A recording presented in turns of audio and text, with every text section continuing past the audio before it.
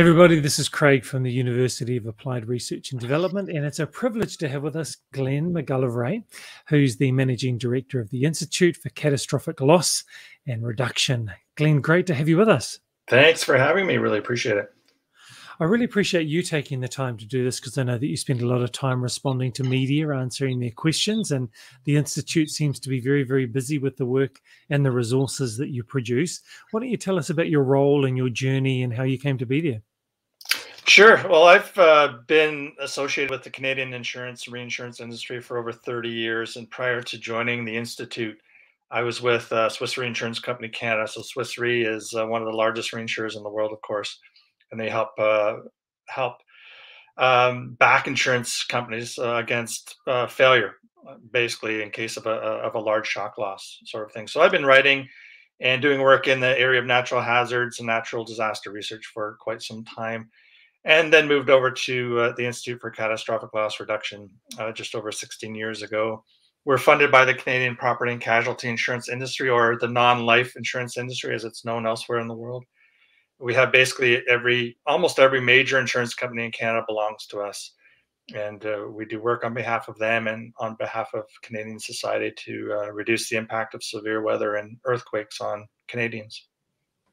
So the term catastrophic, why is that an important term? Why are you using that? It's really the extremes that we're interested in, right? It's not the run-of-the-mill day-to-day things that cause concern. You know, the odd tree down on a car over here, or the odd basement flooding over there.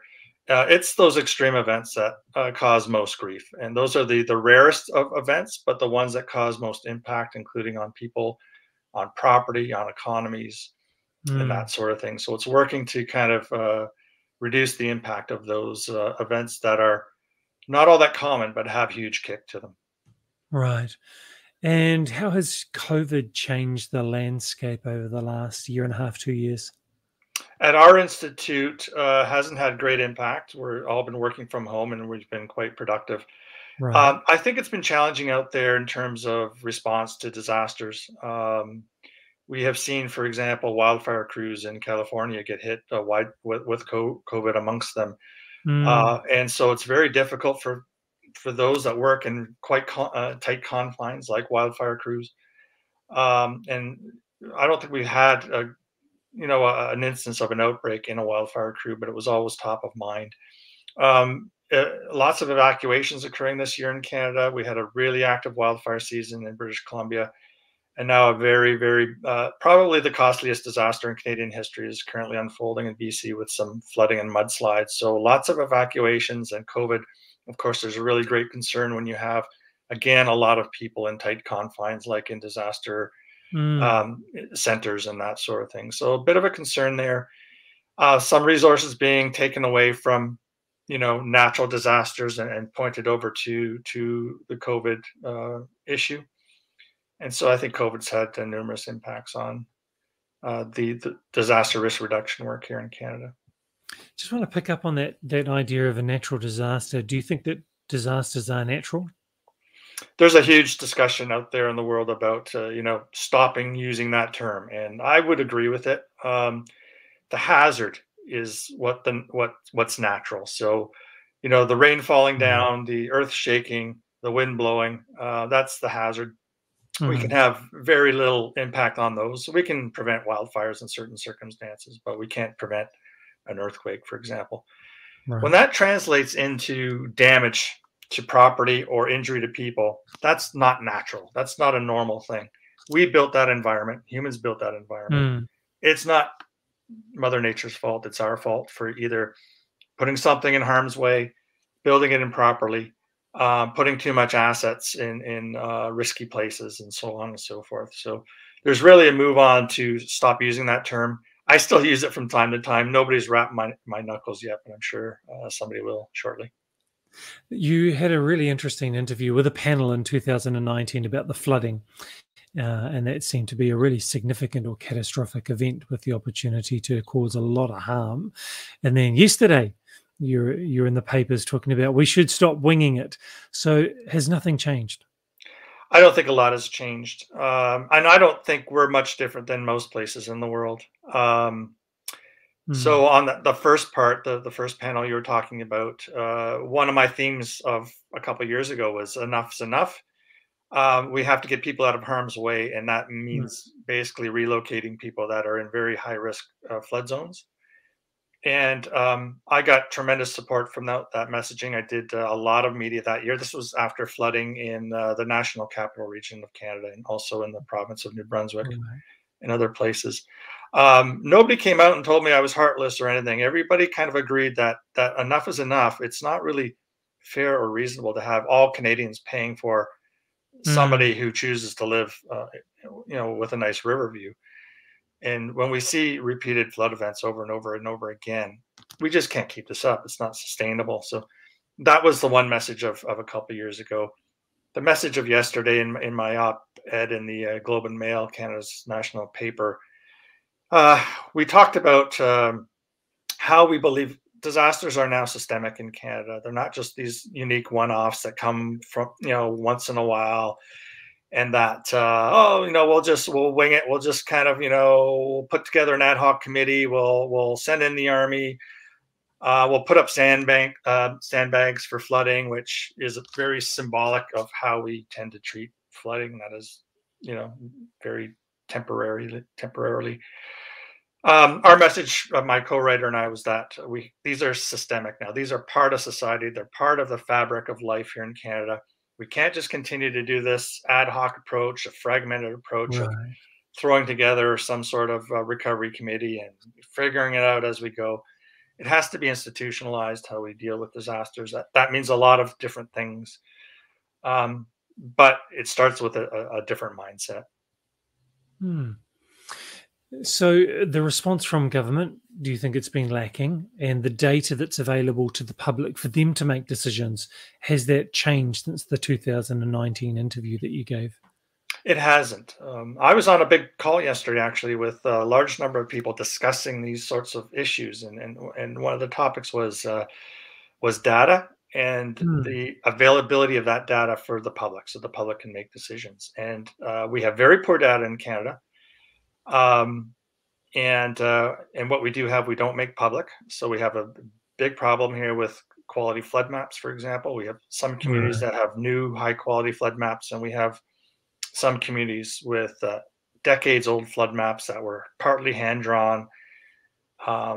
Somebody made the point that some of the areas that just flooded in British Columbia had flood maps that were produced on computers that were weaker than the cell phone that's in my pocket right now.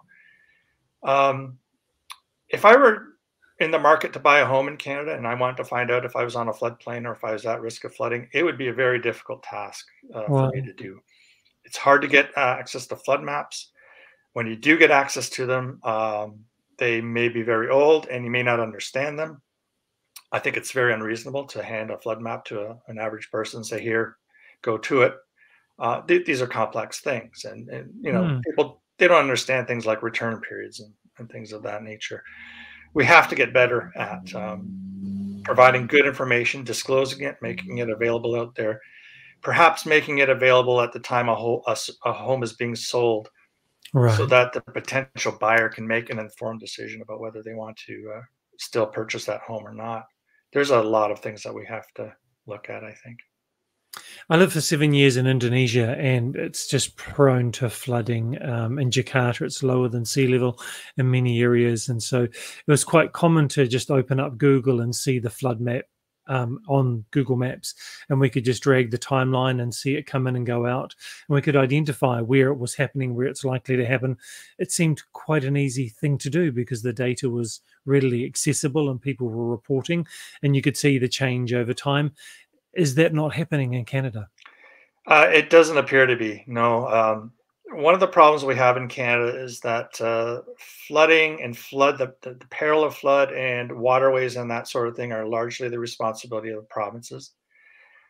We have 10 provinces Um, and 3 territories. The okay. provinces and territories then push responsibility down to the local level. So we have first of all, a lot of small communities that don't have the resources to flood map properly. We have things that are all fragmented up. So nobody's looking at things from a watershed perspective. They're looking at it just from their own local perspective. Hmm. And so we get this real fragmented mishmash where the federal government's responsible for a small amount of things like flooding on their properties and flooding with First Nations communities. Um, but that's about it. Then the provinces are responsible for the big picture of flooding, wildfire, emergency management, that sort of thing. But they then push it down to the local governments. And then you have private property owners that have dams and dikes and weirs on their property, and Mm. corporations. And Right. it's such a fragmented mishmash. It is just really hard to get any traction on the issue at all. You mentioned about First Nations, I guess reservations or parcels of land that are controlled in a different way or supported differently. I guess that brings up the question, are there reasons why people choose to live in areas where they are more prone to disasters happening or catastrophe? I've always said that people live in dangerous areas for one of two reasons, either because they can afford to or because they can afford not to. So we have a lot of people living on beautiful riverfront properties in Canada, high income individuals with nice homes, and the government rolls in, puts in a levy to protect the community, and that homeowner is angry because the river view has been destroyed. And we've had at least two instances of that happening in Canada. You have people living on the base of snowy mountains near ski lodges, and you have people Mm. living on the coast of oceans because it's beautiful. And those are all instances where they can afford to live in those places. And then you have people that are living in dangerous floodplains or at the base of deforested mountains where mudslides are very probable, or things of that nature. So it's quite an interesting dichotomy, but we have an awful lot of people that live in dangerous places because they really have no other choice. Right. And who's really responsible, and how do you bring change in a sensitive and mindful way? It's a challenge when you have people that, for example, have the ability to evacuate in the case of an event, or have the Mhm. ability to move away in the case of an event. There's a whole set of tools and communications that you can make with those people. When you have people that don't have those resources, those same tools don't work, and you have to first, understand why do the people live there? What resources do they have at their disposal? How do you get to them? How can you communicate to them? Mm. And what government resources can help to maybe get them out of harm's way, or to build resilience in their properties, and so on and so forth. So two different sets of challenges. It begins with understanding, though. For evacuations, for example, you always hear people say, "Oh, why didn't those people evacuate? Are they stupid?" Well, not everybody has the capacity to evacuate. Right. I mean, there was a research done after Hurricane Katrina in New Orleans, and they found out that a lot of people couldn't evacuate because they had elderly, sick parents, they had Right. small children, they Mm. were below income, didn't have a credit card to their name, didn't have a vehicle to their name, Right. so on and so forth. You can't just assume that everybody has the equal resources and ability to evacuate or to move out of a dangerous area. Mm. So whose responsibility is it to reduce those barriers or remove them or increase equity? Well, I think disaster risk reduction requires an all of society approach. In those types of Mm. questions, government, I think, has to lead the way. But there are others that can help as well, including NGOs, various Right. charities, various private industry, including the insurance industry, which often gets shut out of these discussions just because people don't think about bringing them in and talking to them. I've been Mm. at many discussions where I've suggested that we bring in insurers, and people go, "Oh yeah, that's a good idea. I never thought of that." So we do need that all of society approach, but in some cases, there's more weight towards government, and in other cases, there's more weight towards private industry or whatever. But we do Mm. need to work together, and I think a big picture plan helps. Glenn, you do a lot. You're leading the institute. You're also writing a lot and being interviewed a lot. We didn't talk about this, and I didn't mention it in our notes. But how do you manage your time? How do you keep your energy level up and get all this done? Well, I think, like my boss says, when you love what you're doing, it's not work. And so, we are working hard to protect Canadians and others who will listen. And so that's that fills me up with a lot of energy and a lot of hope. And and helps you go on. At the same time, you want to beat your head against the wall sometimes because of the lack of action, but that's a different story. I think you have to really concentrate on the wins, Right. and understand that this disaster risk reduction is a slow process. And when you're doing exhilarating things like getting an essay in the national paper or appearing on national television talking about disaster risk reduction, it's more of a shot in the arm than it is a tiring thing to do. So it helps to love what you do, I guess. So just as we wrap up, Glenn, what would you say to aspiring emergency managers or people who maybe want to transition into your particular sector? What should they do? What should they prepare or learn, or courses they should take, or experiences? I think certainly, I'm sorry to say, but you'll never be out of work, I don't think. As societies grow and get larger and sometimes richer, we're going to see more disasters in the future, largely, due to climate change, but for other reasons as well. We're just bigger targets. Our cities are becoming bigger, so we're going to see more of these events in the future, and we're going to need more experts in that area. More and more, we're taking that people side. We're understanding the people side of disasters, and you should never forget about people. It's all about people. You can replace a home. You can replace, things that were lost in a flood. But when you think about the people that are behind this, the lives, culture, Right. Yep. you think about marginalized people, and really, Mm. disasters and climate change.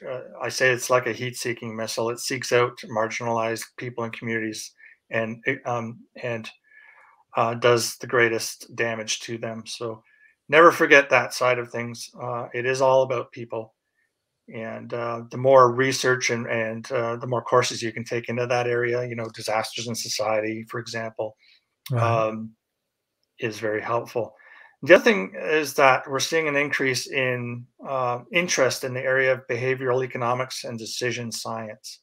So Mm. finding out what makes people tick in the face of all of this stuff. How do you get to people? How do you convince them, for example, to make their home more resilient to a disaster?